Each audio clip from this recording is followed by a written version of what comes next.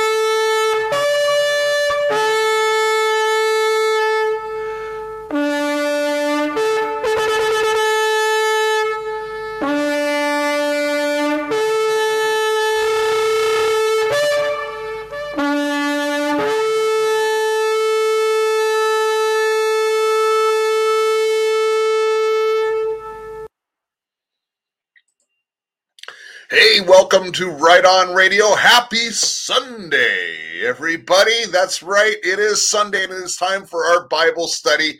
And boy, there's a bit of a backstory to this Sunday episode for sure that we can't wait to share with you. But just before we do, look, last night, Brian Cole did the Saturday night sermon. It is a must, folks. If you want to know what your role in the kingdom is, he uses one verse from the Bible. In fact, he gives lots of scripture throughout the the 25 minutes or so that his preach is on. But he uses one verse, and it sums up everything that you are supposed to do as a disciple of Christ. It was absolutely amazing. It's real. It's rubber hits the road type of preaching. So I want to encourage each one of you to go back and listen to that if you haven't. It's short. It's on fire, folks. As they all have been on our Saturday night sermons. We are so blessed with the people that God has brought into our midst. And of course, I would be inappropriate for me not to acknowledge one of those great people who has been brought into our midst, and that is none other than Cisco Wheeler. Cisco, hello. Welcome back to Right On Radio. Well, it's such a privilege to be with you today. Thank you, Jeff. I enjoy being with you. The Word of God is so rich and beautiful, and I look forward to the moving of the Holy Spirit in our lives as we reach out to those round about us to bring truth to the world. Absolutely. And I would be remiss. I should give you a little bit of an introduction, as we do have a lot of new listeners. So Cisco was raised in an Illuminati family. She was raised for a very high position in the Luciferian cabal, the Brotherhood. She played many, many roles in that and was saved by Jesus Christ at a young age and was able to get out of it and lead a normal life. She became a preacher's wife in a beautiful church, and God rest her husband, who's looking down from heaven because he was an on fire preacher, as I understand. She's also a best-selling author. Behold a White Horse is the book that I'm still going through, and she really does have her own ministry, ladies and gentlemen, and the stuff she puts out on her Patreon is second to none. Honestly, she is hitting such beautiful depths in the Word of God and the meaning behind it. And, you know, through people like Cisco, I have a much deeper understanding when I read the Bible now, and I'm getting all new revelations as I go through it. And that's one of the things that I think you'll experience if you join her Patreon. So it's patreon.com/Cisco Wheeler, and I encourage you to do that. So Cisco, funny thing happened this morning in our studies. Yes. So Cisco and I talked, I think it was on Friday, and we said, okay, let's do Acts 14 together. And in all fairness, I always study 1 or 2 weeks ahead in advance. So I had already studied this chapter. But this morning I like to refresh, and I studied the wrong chapter today. And Cisco, what chapter did you study this morning? I spent the whole week studying chapter 15. So Cisco, would you come back next week? I would love to. It's such a beautiful chapter. Yes. This book is, look, this is our marching instructions. And as I say, a very simplistic way that Brian put it last night in the Saturday night sermon. Honestly, you got to go check it out. It was absolutely amazing. But so is this chapter. And Cisco, I'm going to be reading the chapter, and then we'll break it down. But if you would not mind, would you open us in prayer, and also pray for the technical aspects of this broadcast, because we're getting hit there a lot lately. Okay. Our gracious Heavenly Father, we're so grateful that we can be in your presence this morning as we bring your word boldly before the throne of God. We know, Lord, that you're the integrity of your word, and your word stands strong. And Lord, as we bring revelation of your word to the people, Lord, we ask you, Lord, to anoint the word. Let it be sharp like a two-edged sword. Let us have eyes to see and spirits to receive your truth. And Lord, we ask for insight, spiritual, deep insight into your living word. Lord, we ask you, Lord, to watch over our computers, the technology, Father. We know that the principalities of darkness would like to come against us as we speak, but we know, Lord, that you send in your warring angels to make war against the enemy's camp. And we stand firm on the word of God, that your word will go forth according to your word, according to your purpose and your will this day. And Lord, we just ask you, Lord, to bless each and every one that is hearing today and tomorrow and throughout history, Lord. May you be lifted up. May you be glorified. May we see your love in this scripture, the heart of God that passes all understanding. May we grow deeper in wisdom and knowledge and understanding. May we just rest in your love, knowing that you knoweth all things from the foundations of the earth, that you are a God that is not limited by time, but you're a God that is outside of time. And these scriptures bring such revelation knowledge to know that we don't see the eternal things in the realm in the way that you see them, Lord, because you're outside of time. And from the beginning to the end, all things shall be established. You will be glorified, and we will lift you up and give you honor and praise and honor this day. In Yeshua's name we pray. Amen. Amen. And it's one of the things that really struck me this morning in my studies, and I don't think it's a mistake that I was taken in a different direction and you were taken in a different direction, because the word of God is very concise and it all supports each other. Mm-hmm. But the thing that really hit me this morning in particular, Cisco, was the incredible responsibility it is to read the word and to have this platform to lift up Jesus before the masses. Mm-hmm. Yes, that's why we need to allow the Holy Spirit to work freely in our lives, because it's the anointing of the word, the glory that's within the word, the living virtue that's within the word, the eternal life force that is within the word. As it goeth forth, it touches the hearts of man. We need to be very careful when we read God's word, that we let go of ourselves and let God be God. Because God, more than anything else, wants to minister to the hearts of man. And he wants his word to come alive in our hearts. He wants to give us eyes to see and ears to hear what the Spirit is saying. Because within this action and this action alone gives us stability. It gives us maturity in God. Nobody can say to me that God is not real. I know he's real because I've read his word, and his word has ministered to me. It has opened my eyes. My spirit searches after those things within the word, because I know it's ever living. It's his truth being unveiled in my spirit.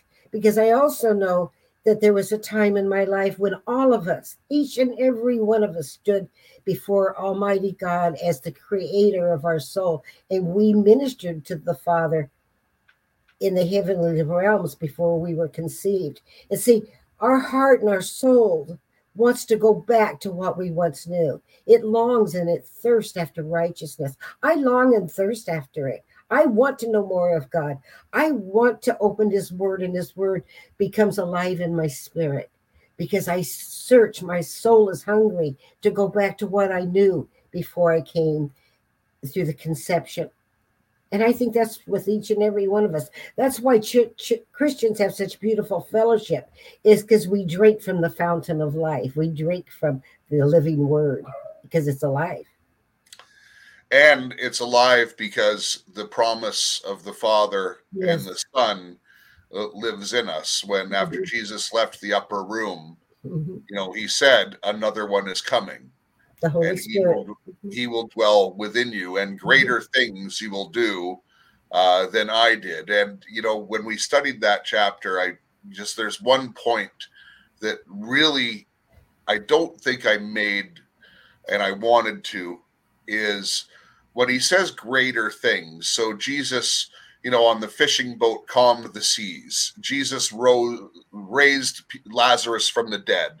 Jesus fed 5,000, So are we going to do greater things than that? Well, maybe, But I think what he is really meaning by that is more quantity. And, last week when I did the study of Revelation 13, I made a pretty bold statement in saying that the greatest miracle is when someone is born again.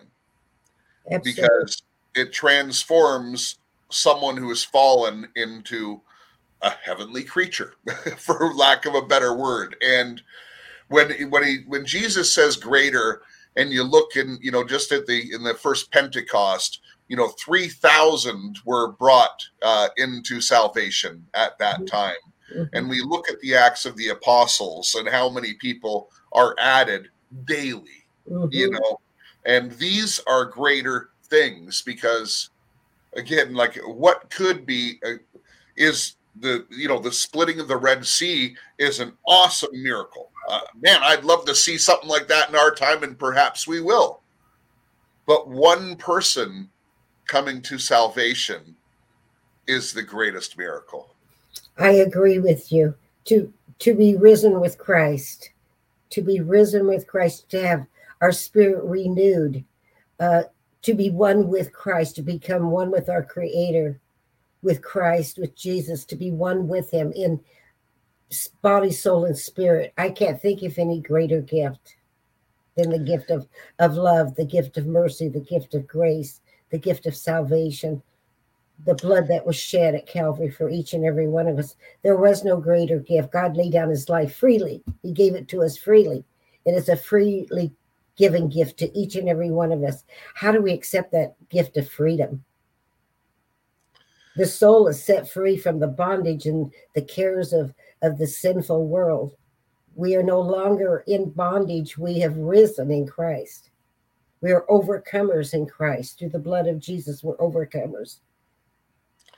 If and not only that, risen, the word says, if ye then be risen with Christ, seek those things which are above, for Christ sitteth at the right hand of the Father.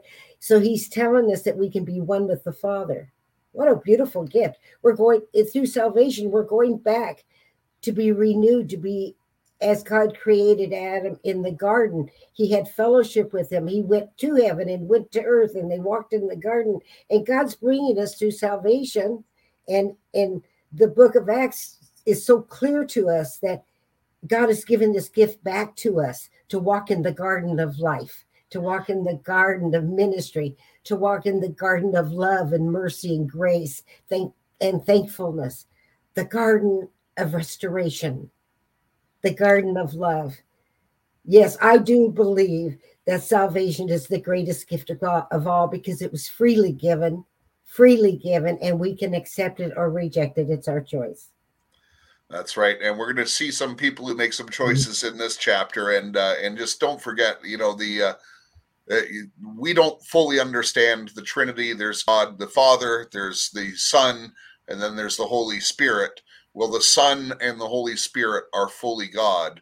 And once you accept Christ, it is God's promise, not His suggestion, but His promise that the Holy Spirit, God Himself, will come live within you.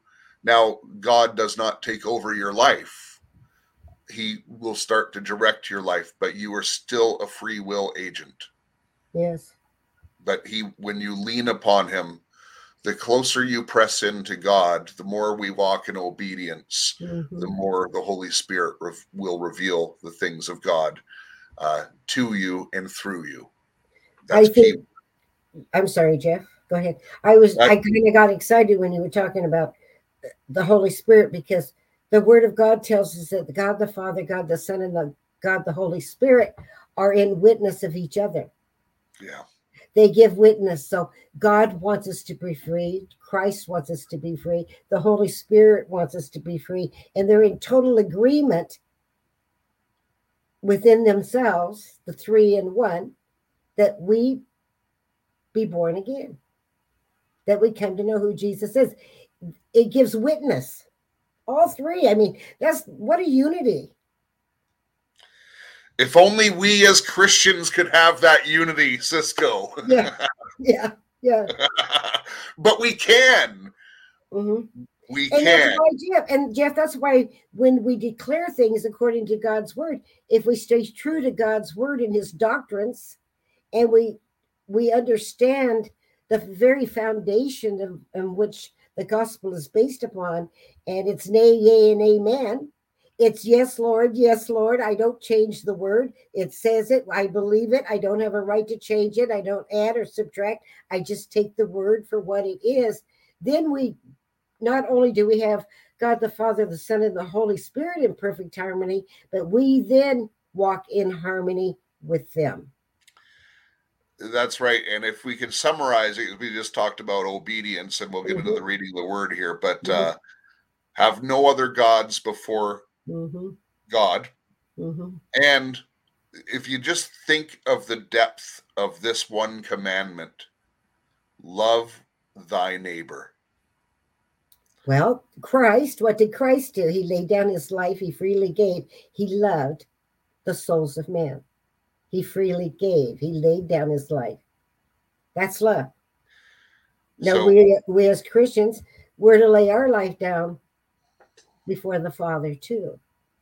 To lay our life down before those around us. I know as a mother, you know as a father, many times you've laid down maybe what you wanted to do to give that the other individual what they might want. We all do. There's so many ways to lay down your life. Well, that's what a parent does, that because they love their child. And that's the way God looks at us. Right? Who wouldn't lay down their life so their child could live? Well, actually, I'd say in today's society, it's evident because there's been 63 million abortions in the United States alone since 1970. So we won't get into that topic. Let's read the word. Why don't I read the word since you prayed, and then we'll go on. So acceptance and opposition. In Iconium, they entered the synagogue of the Jews together and spoke in such a way that a large number of people believed, both Jews and Greeks. But the unbelieving Jews stirred up the minds of the Gentiles and embittered them against the brothers.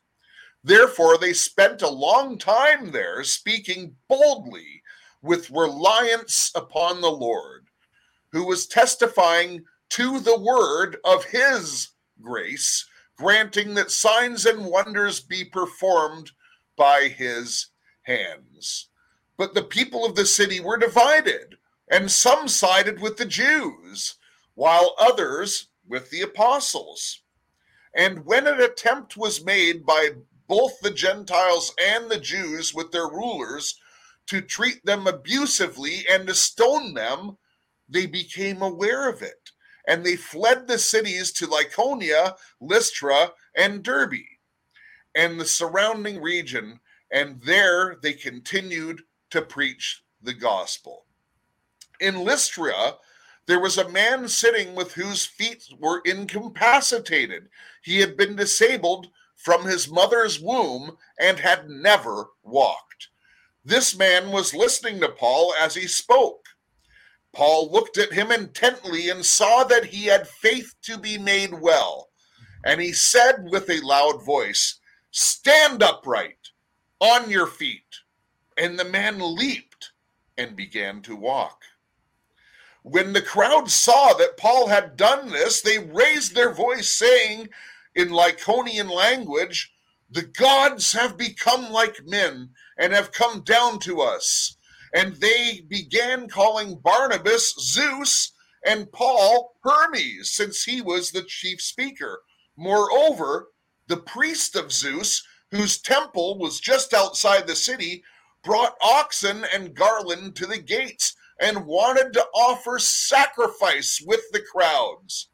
But when the apostles Barnabas and Paul heard about it, they tore their robes and rushing out into the crowd, crying out and saying, "Men, why are you doing these things? We are also men of the same nature as you, preaching the gospel to you, to turn from these useless things to a living God who made the heaven and the earth and the sea and everything that is in them. In past generations, he permitted the nations to go their own ways. Yet he did not leave himself without witness. In that he did good and gave you rains from heaven and fruitful seasons, satisfying your hearts with food and gladness. And even by saying these things, only with difficulty did they restrain the crowds from offering sacrifices to them. But Jews came from Antioch and Iconium, and having won over the crowd, they stoned Paul and dragged him out of the city, thinking he was dead. But while the disciples stood around him, he got up and entered the city. The next day, he left with Barnabas for Derbe, and they had preached the gospel to that city and made a good number of disciples. They returned to Lystra, to Iconium, and to Antioch, strengthening the souls of the disciples, encouraging them to continue in the faith, and saying, "It is through many tribulations that we must enter the kingdom of God." And when they had appointed elders for them in every church, they prayed with fasting, and they entrusted them to the Lord, to whom they had been delivered. They passed through Pisidia and came to Pamphylia. When they had spoken the word in Perga, and they went down to Attalia. From there they sailed to Antioch, where they had been entrusted to the grace of God for the work that they had accomplished. When they had arrived and gathered the church together, they began to report all the things that God had done with them, and how he had opened a door of faith to the Gentiles. And they spent a long time with the disciples. Lord, bless the hearing of your word. Can I ask you what translation you're reading out of? Oh, I'm doing out of the New American Standard. Well, it threw me for a loop because I'm into the King James, right? And it's totally. I had to listen to you and read this too, so it kind of threw me. Well, that's okay. But, so, what a beautiful testimony. Yeah, it is. And there's a lot of good things, a couple really good points in here, but let's just start at the beginning. In Iconium, they entered the synagogue of the Jews together and spoke in such a way that a number of people believed, both Jews and Greek. But then here come the Pharisees, the unbelieving Jews. And you have to remember that the law was so ingrained, and these people were entrusted. They were powerful people in the community.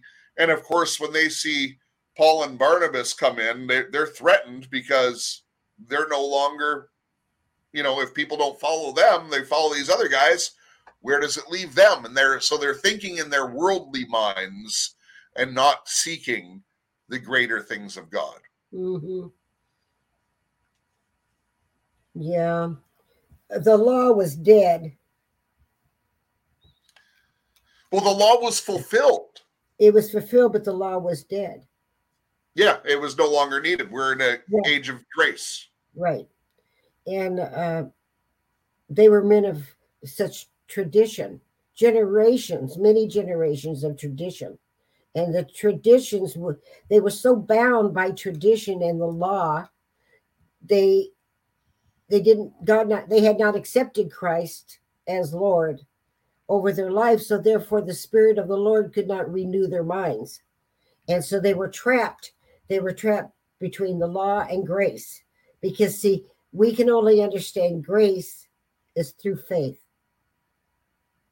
And they had no faith to accept grace. They did not understand the salvation plan because they were totally entrenched in tradition of man. Well, they didn't have the New Testament, certainly, but I guess that's a question, and I'm going to ask you to put in the comments.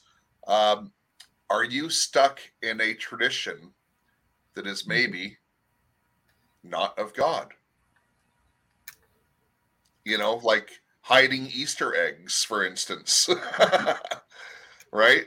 That's right. We have lots of things in our lives, and you know, I'm no exception. Cisco's no exception, but we all have things that we just think are right because they seem good, and we've done them for such a long time. And let's face it, it is more comfortable to stay in your tradition than to pick up your cross and follow Jesus. That's right. Well, when I think of traditions, I always think of Calvary. It was the majority that crucified him. It's the majority that follow the traditions of man, whether it be Easter, it doesn't matter, whatever pagan holiday they want to follow after. It's the majority. It is. It's always the majority. Well, wide is the path to destruction, but narrow is the gate to eternal life. And if you want to carry all those things in, you're not going to fit through the narrow gate. Right. So, but here we have some of the people were divided, and some sided with the Jews while others with the apostles. And when an attempt was made by both the Gentiles and the Jews with their rulers to treat them abusively and stone them, they became aware of it and fled the city. So they became aware of the plans. And so, actually, what does your version say about that part when they're riling up the Gentiles and the Jews? Because I know what read verse it. are you There's a little bit reading more from? detail in the King James. What verse? So that would be verse 5. Okay. And when there was an assault made both of the Gentiles and also of the Jews with their rulers to use them despitefully and to stone them. Yeah, so they're basically saying, you know, these guys are, you know, claiming a false gospel, and they want to stone them. And that was, you know, not uncommon. And let's face it, Paul was there for the stoning of Stephen, you know, so Paul was used to this sort of thing. But they had heard word of it, and, you know, listen, the word could have just come through the mouths of people. But I always think that the Holy Spirit is our unfair advantage over the world. And I say it's unfair because there's nothing as great as God. So it is not a fair fight. When we have wisdom inside of us, the Holy Spirit inside of us, we have an unfair advantage over the world. So in here, their advantage, whether it came through people, but God is either in charge of everything or he's not. So God might have told people, hey, go whisper in the apostles' ear what you heard, and they flee the area. Well, you can be sure that the demonic realm was at work, because Satan certainly didn't want the word of God to come forth, the living word to be preached. Satan did not want them to come out of bondage. Satan knows as long as you're in bondage, there's no victory. That's right. You're not an overcomer. So I'm sure that the principalities of darkness did everything they could to shut the lion's mouth, which would be the apostles. They did not want God's word to come forth, the living word, the Lion of Judah to come forth. Did not want the living word to be revealed. And he still does not. That revelation knowledge. And I'll tell you, Satan must have been, well, not only that, but they had worshipped their false gods and called them demons to protect their heritage, their lineage, their belief systems. So it was a very powerful, strong warfare in the heavenlies that were taking place. We're going to shut these apostles' mouths, because if we don't, because see, Satan already knew God was victorious. That God went into hell and took the keys to the kingdom, and he overcame hell and the grave. And Satan was furious that he had lost the battle at Calvary. Because we have to remember that Satan wouldn't have made sure that Christ was not crucified if he had known the victory. Up from the grave he arose. if Satan didn't know, if he had known the victory that came through the death at Christ's death at Calvary, Satan would have never allowed it, because in that death that Christ freely gave at Calvary, that's where we have our victory in Christ Jesus. And Satan knew that. So you can be sure the demons were furious to the point that they wanted to stone the prophets. Well, and you make a great point about that, because, everything, God can make everything into his victory. Everything can be his victory. And, Satan cannot create. Satan just perverts things. That's right. And so Satan couldn't even conceive that by killing Jesus, it was the creation of a new thing, the God-man, the new Adam. Satan couldn't even conceive that. And, but he figured it out after 3 days, didn't he? He sure did. When God took back the keys to the kingdom, took the power and authority away from him, which we have the power and the authority to take it from him too. And the apostles, as they preached the living word, don't you know that they took their power back? They stood on the righteousness of God in Christ Jesus. They took the authority that God gave them, because it was revelation knowledge that was given to them in the upper room, filled with the baptism of the Holy Spirit. They went in knowledge and understanding of God's word, because it was revelation knowledge from the throne of God. And don't you know they were powerful? Don't you know they stood strong unto death, unto death? And I'll tell you, this generation who has never really seen war, and I know that there's some people in our audience who have fought wars and things like that, but this generation has not seen war like generations in the past. And I don't think our generation is going to escape life without these challenges. And some of us might be confronted with this as Paul is, as we later get in. But let's go back. So now they're in Lystra, and a man who's sitting there was incapacitated. He'd been disabled all his life. He had never walked. And this man was listening to Paul as Paul spoke. That's really key. This man was listening to Paul as Paul spoke. And then Paul looked at him intently and saw that he had faith to be made well. And he said with a loud voice, "Stand up on your feet." And the man leaped and began to walk. Now, this isn't the first time we've seen this miracle in the book of Acts, but there's a couple really important lessons just in this very short space. What do you see, sister? Oh, I absolutely love this verse. It just touches my heart, makes me want to laugh, because Paul, as he preached the word was ever living, it was alive, and it touched this man's heart, and it became a reality. By faith rose up in his heart, because he heard the word. He heard the word of God, and he had the faith to accept the gift of healing in his body by faith. But it's so beautiful, because as Paul, just think of it. As Paul preached the word, it's like thunder come roaring over the masses, I'm sure. It's like the anointing just covered them, like a covering of the Holy Spirit just covered them. And they just started, there's something to this. They've felt the presence of the Lord. Many of these Gentiles and even the Jews, they'd never felt the presence of the Most High God. They had never sat under the anointing of the Most High God. They did not know the move of the Spirit. They had no clue what God was, only in word, but not in deed. And so when Paul spoke, that eternal word came alive in their hearts, and by faith, he rose up. But what's beautiful, as the man had faith in his heart, Paul, they became one in the Spirit, in perfect harmony, again, with God the Father, the Son, and the Holy Spirit. And they all were a team. They worked together in perfect harmony.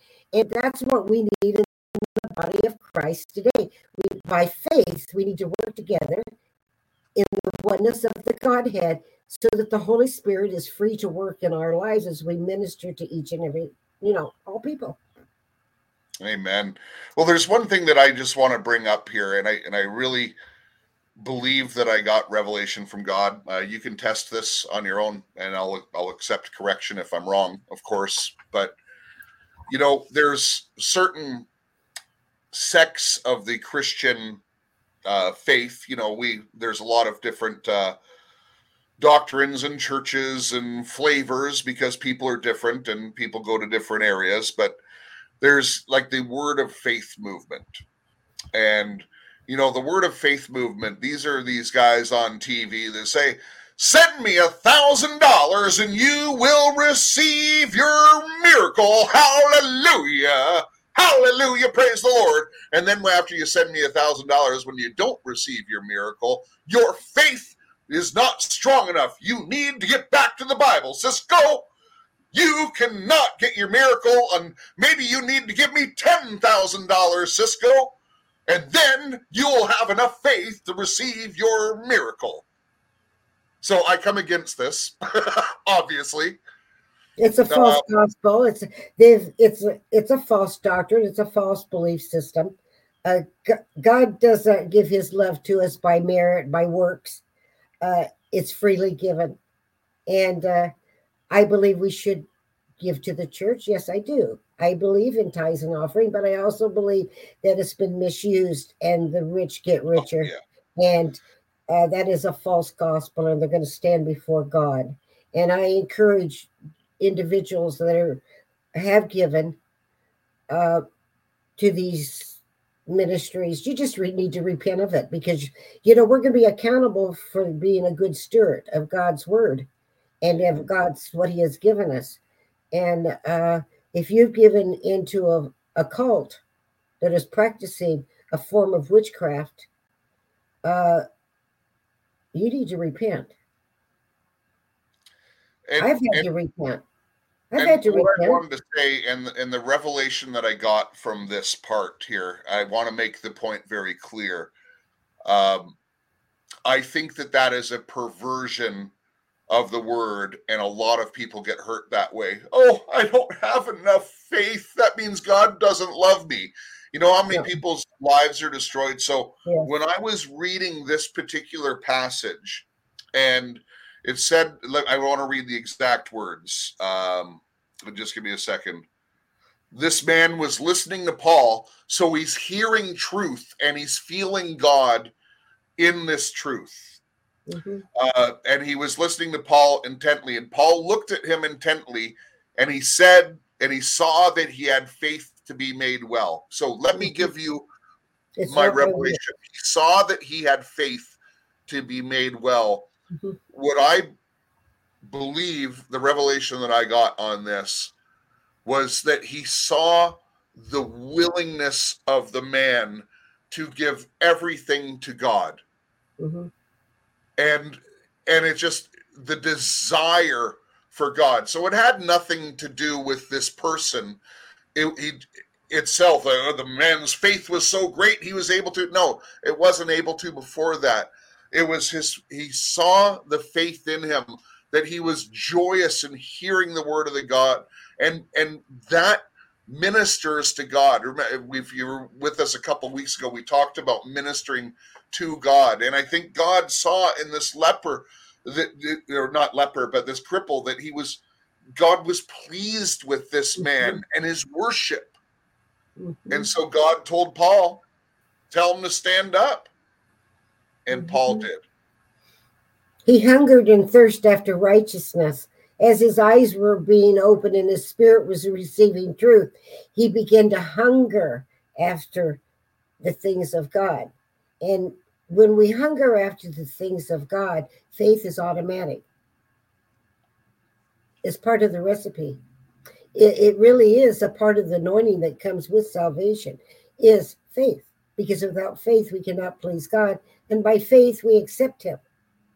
So faith is the main ingredients for salvation. So a faith arose in his heart, and he sought after the things that he had heard, the promises that Paul had preached, the promise of eternal life, the promise of being free from the law of man.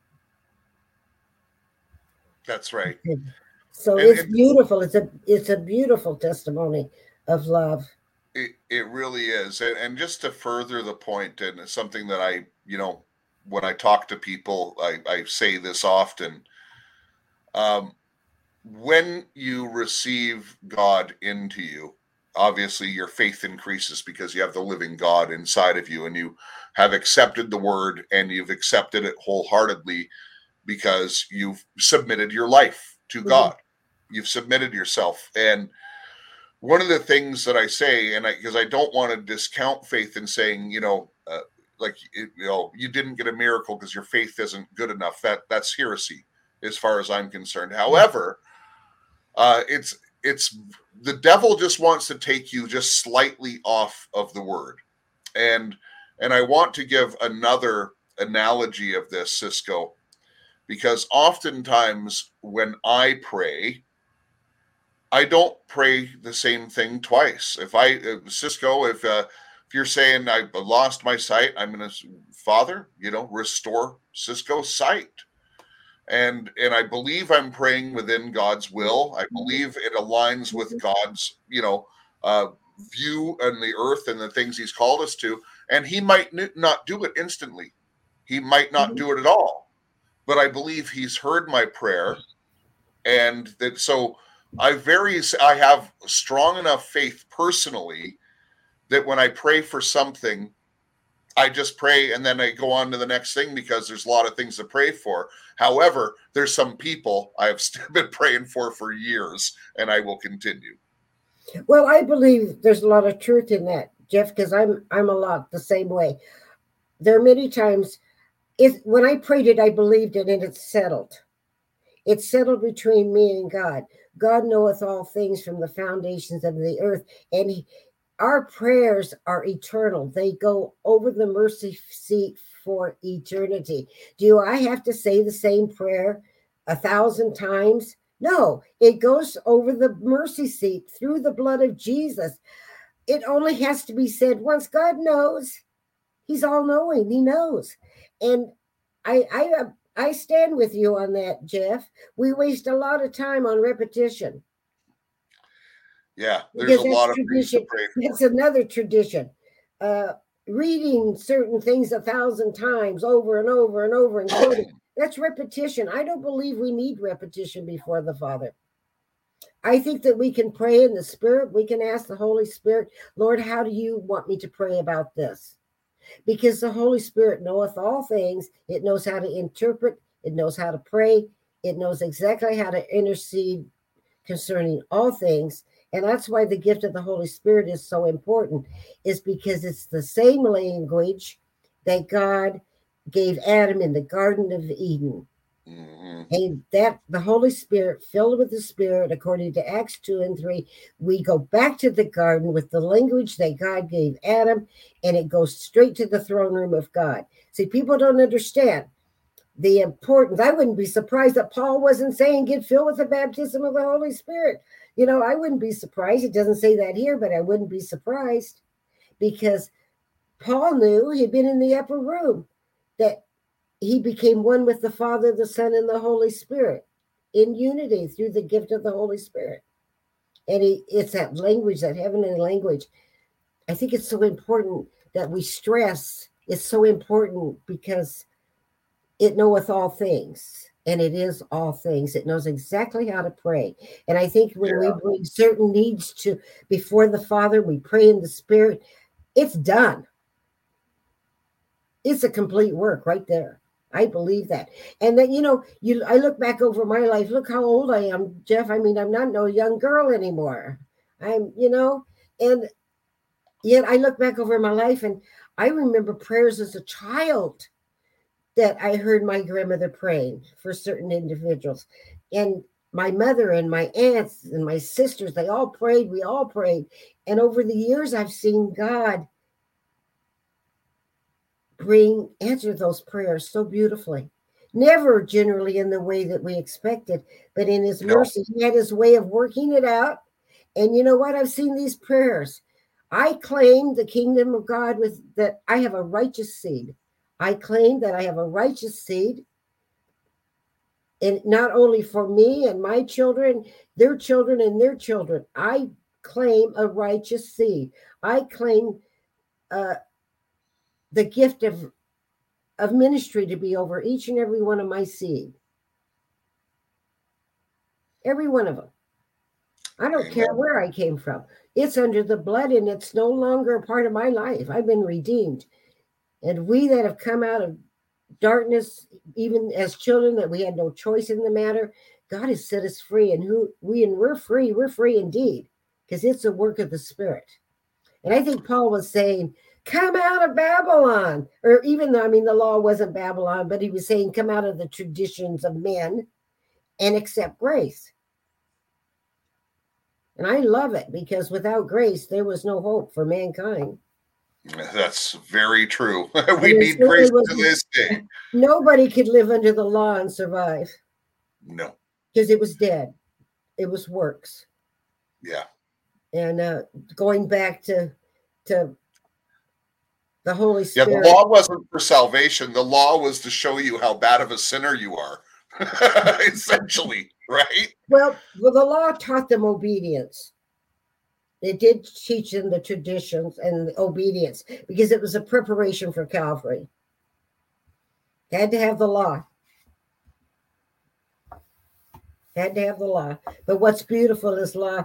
God not only loved the children of Israel and loved the Jewish people, but he also loved the Gentile. And he never left the Gentile out of the plan of salvation. He said, come freely. Yeah. And he knew this from the beginning of time, because as you mentioned in your prayer at the opening, time is not a constraint for God. It's not even a thing. It's a man-made invention. Right. The plan of man. People don't realize that the word of God is the plan of man. From the beginning to the end. From the beginning of time to the end of time, or eternity. The word of God is the plan of man. It is. God had a plan. And he brought that plan to life. There was a time, there was a dispensation of time for the law to be birthed. There's a dispensation of time for grace. Yeah, and it's not like God corrected his ways halfway through it. I made a mistake here. I better be, no.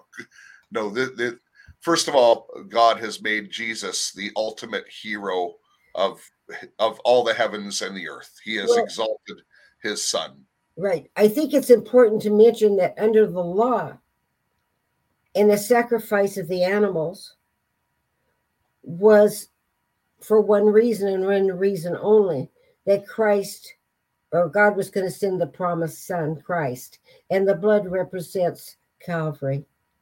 So see, through the generations, every time they did a blood sacrifice on the altar, they were reminded that God said he was going to send his only begotten son. It was a reminder.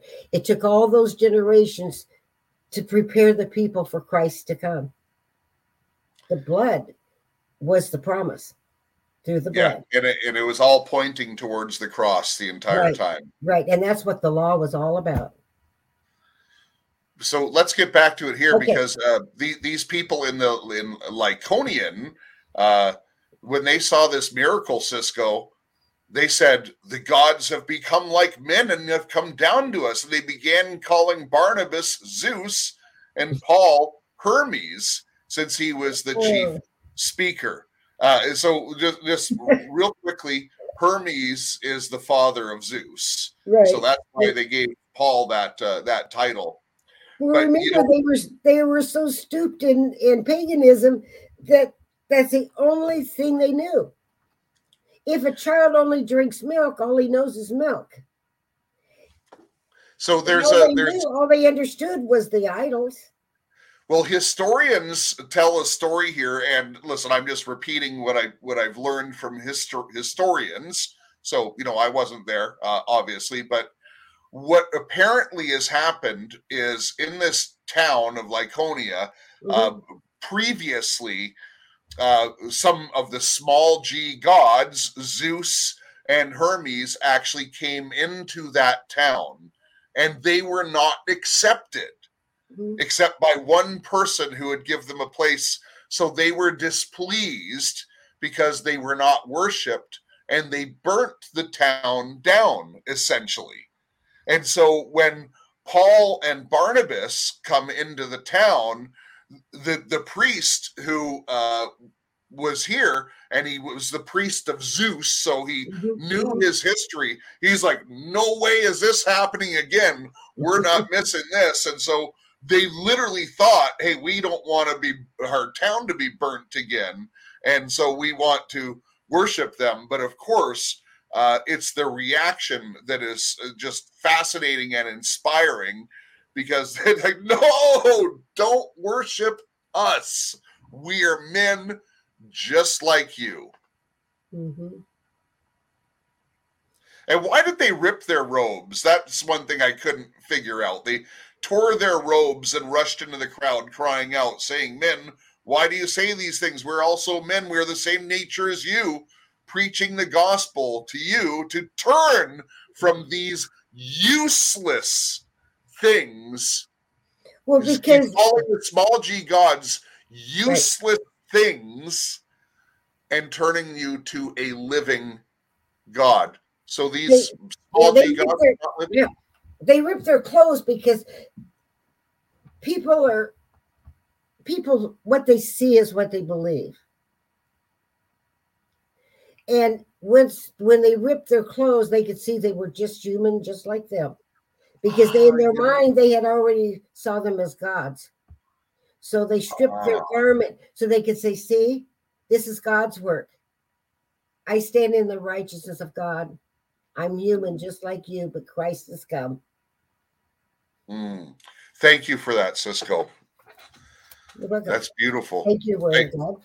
Yeah, I wasn't sure if there was something deeper to it, but no, I think you just nailed it. But I love how he calls these small g gods useless things. Useless things, because they were useless things because there was no power. There was no anointing. They were useless things. Empty, shallow. Yeah.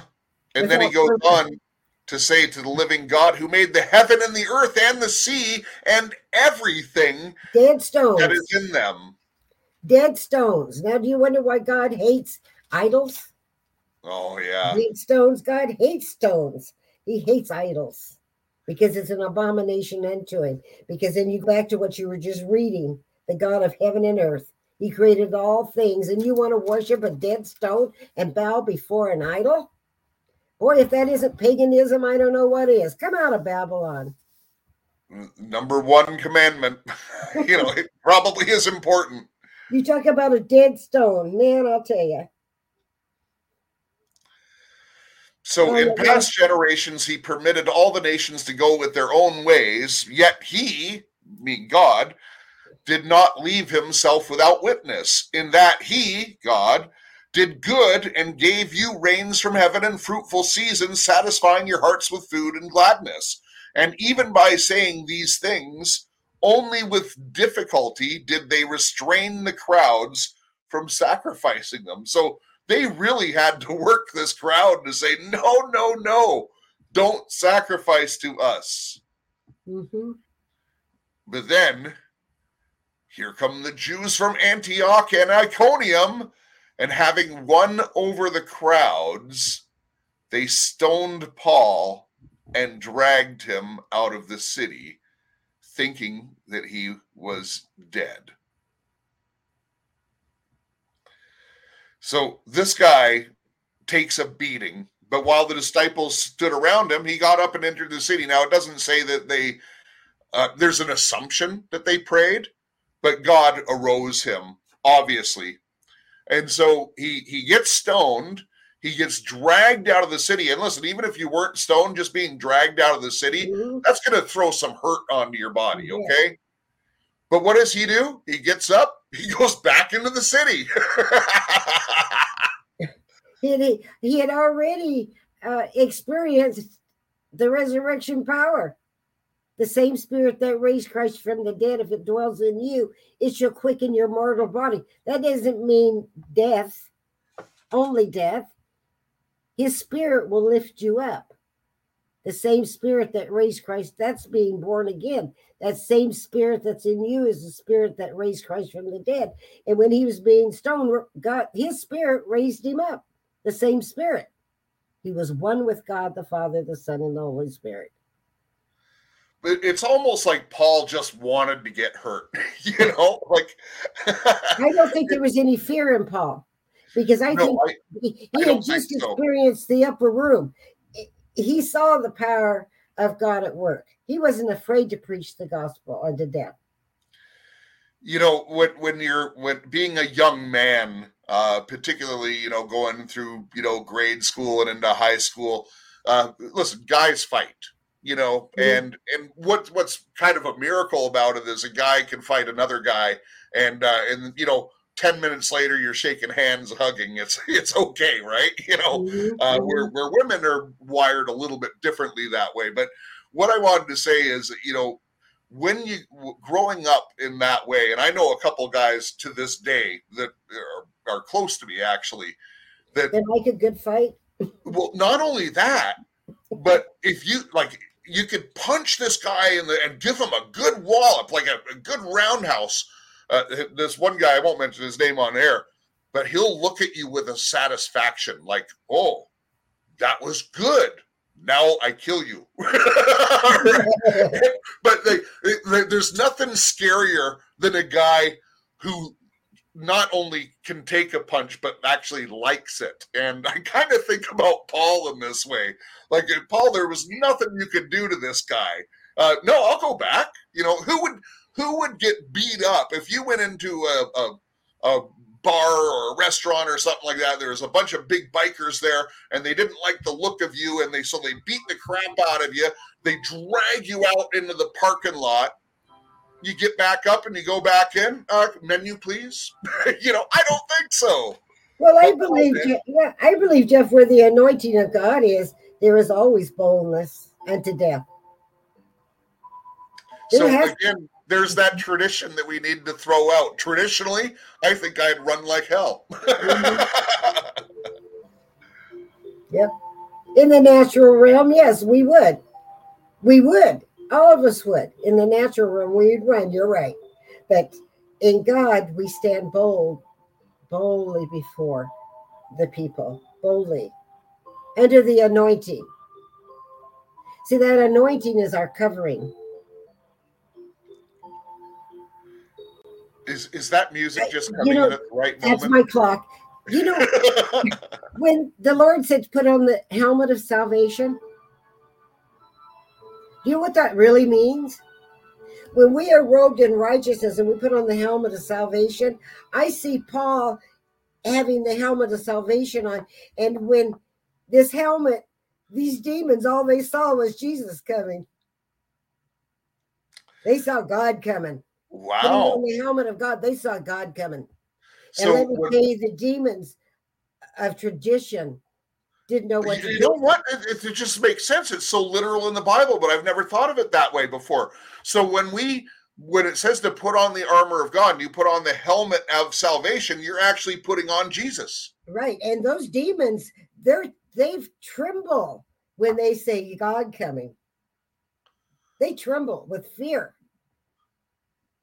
And so that's why the people raised up to kill Paul, was because out of fear comes anger. What's the first action? When you have fear, you have anger. And out of anger and fear, they stoned Paul. Because those demons became very active in the souls of man, or in the hearts of man, because the demons saw God coming. We got to put this fire out. The fire of the Holy Spirit, we got to put it out. The demon says, we got to do something here. Let's shut this man's mouth, because we have to we got to shut God up. That's in the spiritual realm. So it was a war between good and evil. So here's a question. Can someone be an effective witness for Jesus without the boldness? No. I don't believe you can. So, many people would say, well, I don't want to preach Jesus. We don't have a relationship yet. So we're just going to kind of get in and get to know them. And then eventually I'm going to tell them that I'm a Christian. Well, so that's probably the wrong way to do it then. Perhaps we need to be bold right up front. Greater is he that's in me than he that's in the world. And until we get that in our spirit and it comes alive, a lot of times people that are very timid and they don't want to go out of their tradition or their box is because they haven't learned who they are in Christ Jesus. Yeah. See, until you begin to know who you are. That's why my Patreon is so important to me. And I love my Patreon family, is because I'm laying a foundation for the gospel. Because until we know who we are, we'll never be able to be overcomers. And we have to know who we are in Christ Jesus. We have to understand what this word is all about. Yeah. And because we have a church that has not been taught. We have a church that is not only sin sick, but it's thirsty for the word of God. It's thirsty for the living word, because it's not being taught in the majority of our churches today, because they've been so bathed in tradition. Yeah. And just giving one or two little scriptures and then a feel good, things you can skip to the loo, my darling, out of church, and then you go and get yourself some Christian chicken, and we go back to our sinful ways until next Sunday morning when we put on the good clothes and pretend to be a Christian. That's dead now. I'm telling you, God permitted it for a time. But I think it's absolutely dead now. And I say, I do mean that. God permitted it for a time. I feel in my spirit, Cisco, that God is not going to permit that anymore. And that's why we're studying the book of Acts. Yeah. Well, we need to put on the breastplate of righteousness. The breastplate is the word. We need to know the word of God in order to be bold. If you don't put yeast in a cake, or when you're making bread, your bread is going to be flat. The word of God is our yeast. It's what makes us stand tall. Through the fiery furnace, through the trials and tribulations, we learn to stand. We become a baked loaf of bread that when you pull it out of the oven, it is golden brown, and it is so beautiful, and it's fresh, and it's good. That's what the word is. What a beautiful analogy. I can't add a thing. That was just absolutely beautiful, Cisco. You know what you were doing there? You were strengthening the souls of the disciples and encouraging them to continue in their faith, and saying it is through many tribulations that we must enter the kingdom of God. And then they appointed elders and went into every church, having prayed with fasting and entrusting them to the Lord in whom they believed. Well, don't you know that when they fasted and prayed, that there had to be some type of deliverance because of traditions of man, and because so many had bowed to the idols of man, that there had to be fasting and prayer, because it's through fasting and prayer that deliverance comes, through the spoken word. Thought about that? Well, yeah, with fasting, it's really just to deny ourselves and to turn to God. Because our flesh is not the answer, obviously. Right. Well, there's a reason for fasting and prayer, just what you said, but it also, deliverance comes through fasting and prayer. Because remember, these people they were overwhelmed with demonic spirits that had engulfed them and their generations before them, because of traditions, because of the false gods that they had worshipped, the blood sacrifice they had taken part in. These people were in bad shape. They were Satanists, basically. Yeah. Well, you know what? Listen, there's only two types of people: saved and unsaved. That's right. And it's harsh to say, because a lot of people aren't purposely worshiping Satan. But if God is not your God, Mm-hmm. you're worshiping Satan. Yeah. There's only two types of people, folks. Right. It's a harsh reality. So your neighbor who just says, "Well, I'm agnostic," or but I meditate and I talk to Source. No, sorry, you're a Satanist. Mm-hmm. Yeah. Now I that cannot boldness, believe, David, I absolutely am in Jeff, shock that what was once hidden is so out in the open. You've got all of these guest speakers on specific shows. They're doing their tarot cards. They're calling up spirits. They've got so much demonic activity in their own lives, and they're denying the power of God. And they're even going so far to say that Moses was a Satanist. I mean, I cannot believe what I am hearing. It is just, when I heard it the other night, I started weeping because I thought, Holy Spirit, you must be so grieved. The Holy Spirit must be so grieved. I mean, and these are people that are claiming that God talks to them all the time and that they're born again and they walk close to the heart of God. Well, it's not the God I serve. It's not the God you serve, because my God cannot lie. And my God has given us a standard to live by. We are not to be partakers of sin and witchcraft. We are not to be a part of tarot cards and witchcraft. We're not to have spirit guides, and we're not supposed to do yoga, because yoga is nothing more than Kundalini magic, which opens your third eye into the spiritual realm, which is not the God goodness, it's evil. So these people are having demons talking to them and disguising it as God talking to them, because the spirits are liars. The spirits lie to them. You know what? And there is so much of that going on. There's people who are Christian, claiming to be Christian, who are divining, and they're doing it right in front of everybody.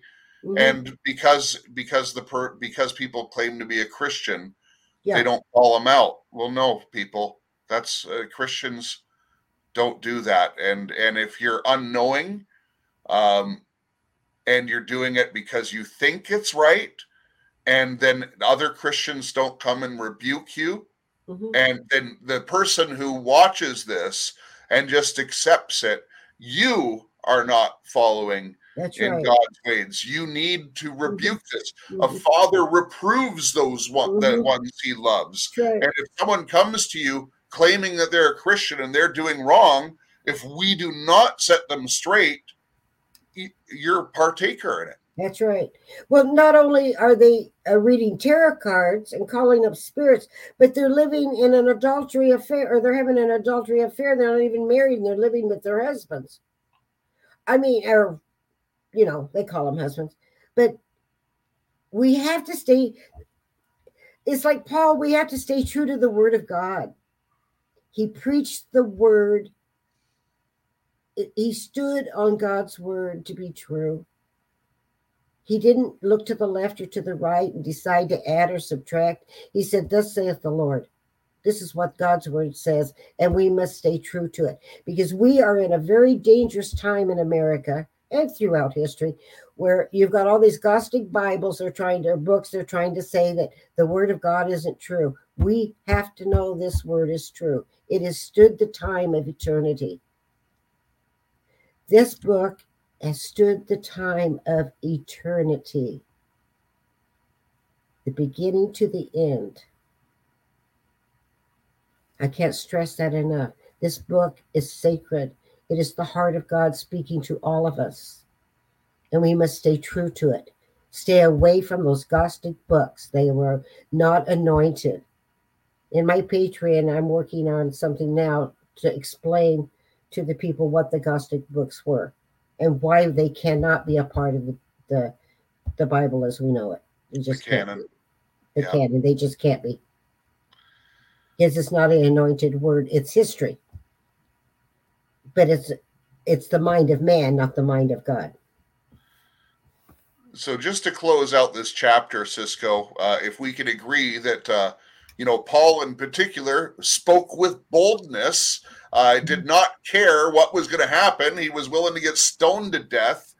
He perceived this as look, folks, saved, unsaved, saved, unsaved. What are you going to do? If the greatest gift is salvation, then we need to get these people into the gates, because eternity is a very long time. But Paul and Barnabas, being filled with the Spirit and being bold in the word, when they had arrived, they gathered the church together and began to report all the things that God had done with them, and how he, meaning God, had opened a door of faith to the Gentiles. And then they spent a long time with the disciples, because don't you know, disciples are people who are learning and being discipled into the way. We are being discipled into the way, the truth, and the life. Mm-hmm. Jesus is the way, the truth, and the life. We're disciples in number, but it's singularly to one God, and no other gods above, yes, or below. Mm-hmm.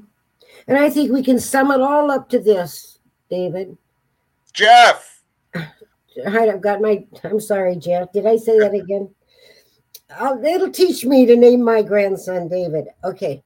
I think we sum it all up to this, Jeff. The Bible is God's inspired revelation of the origin and the destiny of all things.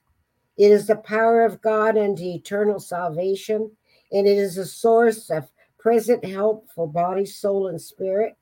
It is God's will and testament to men in all ages, revealing the plan of God for men here and now and in the next life.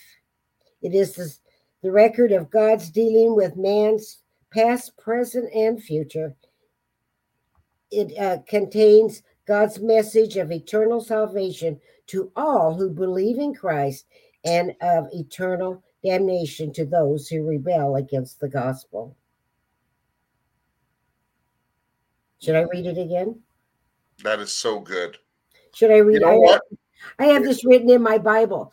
Read that again. I want everyone to listen intently, because that was so good. Okay. The Bible is God's inspired revelation of the origin and the destiny of all things. It is the power of God unto eternal salvation, and it is the source of present help for body, soul, and spirit. It is God's will and testament to men in all ages, revealing the plan of God for man here and now and in the next life. It is the record of God's dealing with man, past, present, and future.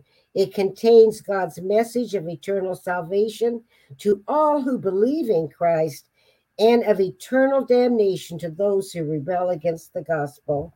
And then I went on to read, it is the book that contains the mind of God, the state of man, the way of salvation, that the doom of sinners and the happiness of the believer. Its doctrines are holy, its precepts binding, its history true, and its decisions immutable. I just love that. It is holy. It contains light and it directs you. Food to support you, and comfort to cheer you. It is the traveler's map, the pilgrim's staff, the pilot's compass, and the soldier's sword, and the Christian's charter. And here heaven is open, and the gates of hell are closed. I wrote that in all my children's Bibles. I'd like to read it again, if you don't mind, because it's so true. If we could just sum everything up to what we've heard today, and as we study the book of Acts, it sums it all up so beautiful. Well, and it's a glimpse into the future. Right. I don't know if a lot of people picked up on that, but you're really giving a glimpse into the future. Do you mind if I read it again? 3 is a godly number. Okay. It is the book that contains the mind of God, the state of man, the way of salvation, the doom of sinners, and the happiness of believers. Its doctrines are holy, its precepts binding, its history true, and its decisions immutable. It is holy. It contains light to direct you, food to support you, and comfort to cheer you. It is the traveler's map, the pilgrim's staff, the pilot's compass, the soldier's sword, and the Christian's charter. Here heaven is open and the gates of hell are closed. Christ is its grant subject, and our good its design, and the glory of God its end. Amen. I think that's, I think it sums up the book of Acts. I think it does. But you know what I'm feeling right now, and forgive me because this is going to be awkward, but you're a sinner if you don't hit the like button, and you need to be forgiven. Hit the like button now. I always forget to ask that. Sorry, a really bad transition, but Cisco. This is the heritage, Jeff. The Lord just spoke the word to me. What I just read to you, and I'm sorry it's in such small print because it's in my little Bibles for my kids, but this is the heritage of the children of God. Yeah. Come and join the family. Those that that's where I was going to go, Cisco.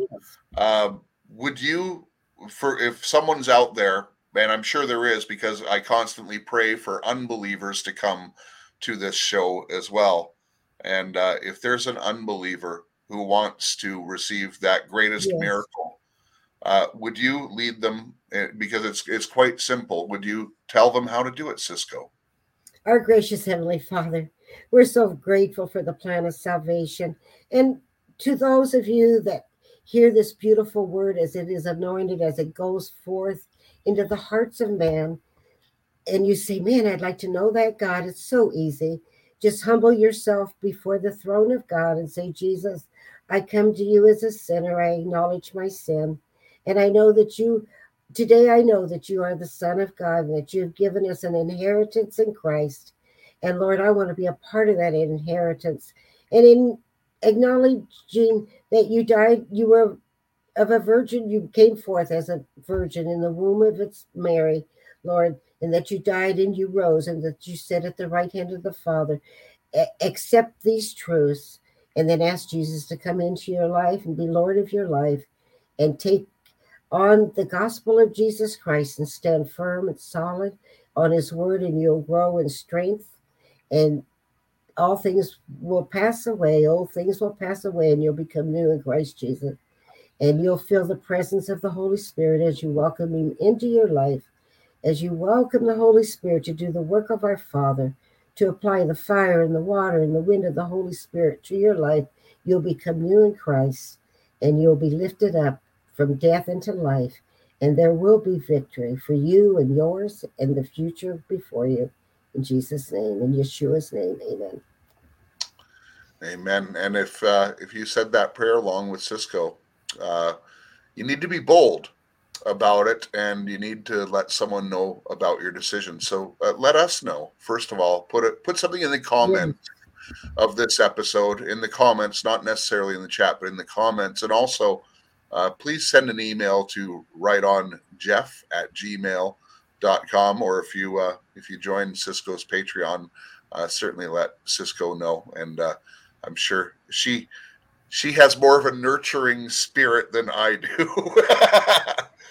But we would love to know that, and to have our team pray for you. And this is kind of a virtual ministry. We're not all together. We're really around the world right now, and but we want to pray, and we know that God will honor this prayer. Yes. That God will dispatch someone or some people into your life that will help you be discipled into the way, the truth, and the light. So you won't be walking this alone. And of course, join our Telegram channels. They're all in the description box. And we have a really great community, and it's a safe place to grow. It's a safe place to answer questions. And one of the things that I like to boast about, Cisco, is in our chat, as a service to humanity, God has provided Eric, who is our Bible answer guy, and he's also preaching next Saturday night. Thank you, Eric. Cool. Wonderful. But we call him the Bible answer guy. and he is so faithful. Yeah. Oh my goodness, he is so faithful in there to answer so many questions, and he really has a pastor's heart. And man, he doesn't get paid for this, folks. So on Saturday when he preaches, there's a PayPal there. If he's helped you out, and he does help a lot of people, please send him a PayPal. And by the way, I don't ask often enough, but reality hits. And if you want to support me, go to rightonradio.podbean.com. You can hit a button there, and you can support. And I thank you for every little bit as well. Cisco, any closing thoughts now that we have people coming to salvation and all kinds of things? What a beautiful Sunday. Let God arise and let his enemies be scattered.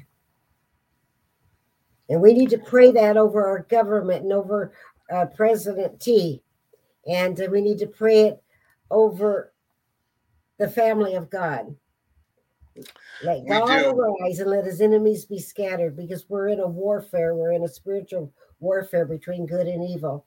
And God wants to bring forth truth into this nation. And he wants to pour out his spirit upon all of us. But we have to have ears to hear. And sometimes we have demonic strongholds over nations and cities and countries that prevent the moving of the Holy Spirit, to move in the way that God wants it to move. And a revelation I got very strongly, and we don't want to mention the names on here because I leave all the ministry videos up on this channel. But one of the really strong convictions that I had, and I know it was from God, and I keep getting confirmations about it, is, it's okay. We've prayed against the policies. We've prayed against the things that they've done. But God said to me, and I heard it clearly, why aren't you praying for them? You have to pray for them. We have to pray for them. And it's absolutely biblical. So I know that it was the word of God because it lines up with the Bible. Mm-hmm. But Cisco, God bless you. You're going to come back next week because you're already studied up. You took a couple hours of notes for it. And Acts 15. Listen, I love the word of God.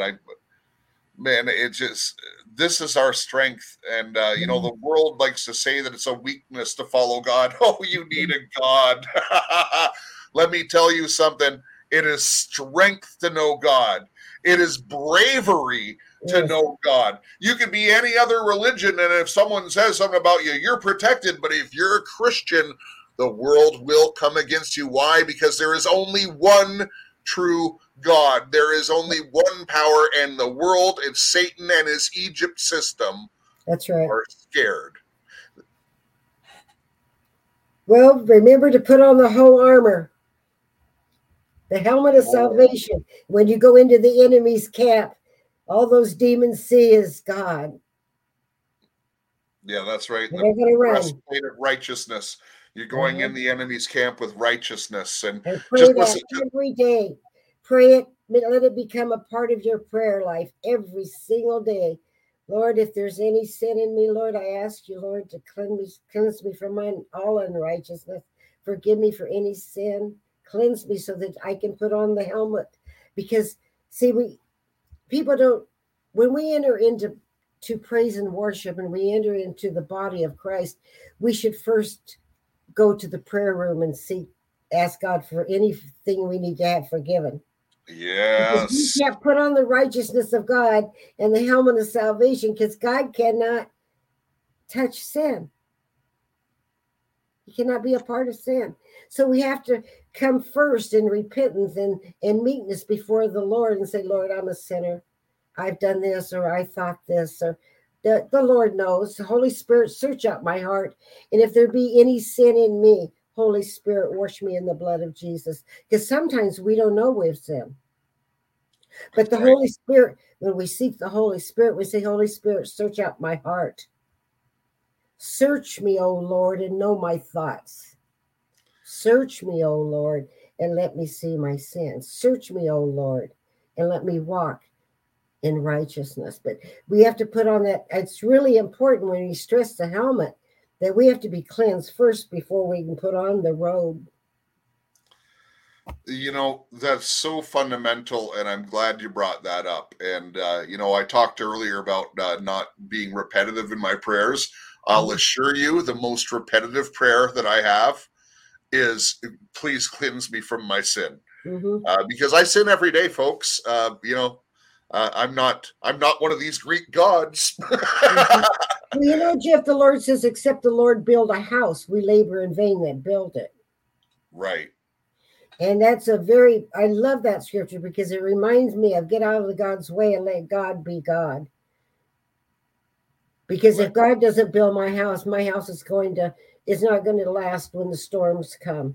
But except the Lord build a house, we labor in vain. Well, I'll tell you the truth. Paul, I love Paul, and I always think of Paul when I think of except the Lord build a house. God built his house so strong in the foundation of God's word and under the anointing of the Most High God that when the storm came, he stood. He went back into the city because he was grounded in God. He was grounded in the revelation of who God was. It wasn't just words. The word of God became alive in him and through him. And he got up after being stoned and went into the city. And he was such a miracle that they thought that he'd become a god. I wonder what anointing must have been over him. I wonder what he really looked like. Yeah. Because people don't realize that we live in a third dimension world. We live in a world of time. But when our spirit, that part of us that was created in God, and we accept Christ, God wants to take us into his dimension where there is no time. And where there is no time will be like Moses, that he had to cover his face because he had seen the glory of God. Yeah. And Paul, I think that Paul no longer was in this dimension of time. While he was being stoned, he was in the spirit realm. He was in the spirit where the Lord is, where the Holy Spirit is. And when he stood up and walked into the city, I wonder what he really looked like. He must have had the glory of God all over him. I think he did. And you're right. It must have been like Moses. And yet Paul, you know, by any, you know, he was not a pretty man. He's not someone that you would call a god, but it's the spirit within him that people recognize. And well, this was really, truly wonderful, Cisco. You have such depth. You were on fire today, may I say. And by the way, I see some people are watching from Facebook. I do have to make an announcement about Facebook. For some reason, I can't get into the comments and stuff like that. I think they're blocking some functions on my app. Like some crazy stuff is happening, folks. So I do get to read the comments, but right now I can't respond to them on Facebook. Don't know why. But some weird things happening. So anyways, listen, go with God, as Cisco always says to me, and I extend those words to you. Thank you to each one of you being here. Thank you, Cisco, for helping me and for truly taking this privilege of reading God's word. It was an honor. Thank you. May God be glorified. You know, we need to dedicate our equipment and to the Lord. We do. Dedicate it. Yeah, dedicate it. And even anoint it. It's okay to anoint it. Put the blood of Yeshua around it. And to ask the Lord to bring in the ministering angels to uphold your equipment by God's right hand, because you're taking the authority out of the natural into the spiritual realm. And they have a hard time attacking your electronics when it belongs to God. That's true. But the other side of it is, you know, sometimes God allows these things to happen so that I'm aware that they're happening. That's true too. So, hey, we just for all things, right? Listen, we pray these things, but at the end of the day, sometimes we just need to get out of God's way and let him work. And with that, I bid you adieu. We'll see you, well, maybe even Monday, but definitely on Tuesday. Thanks for being here, everyone. And remember, Love your God. Put no other gods before him. Love your family. Love your neighbor as yourself. And make a difference in your community. And go with God. Amen.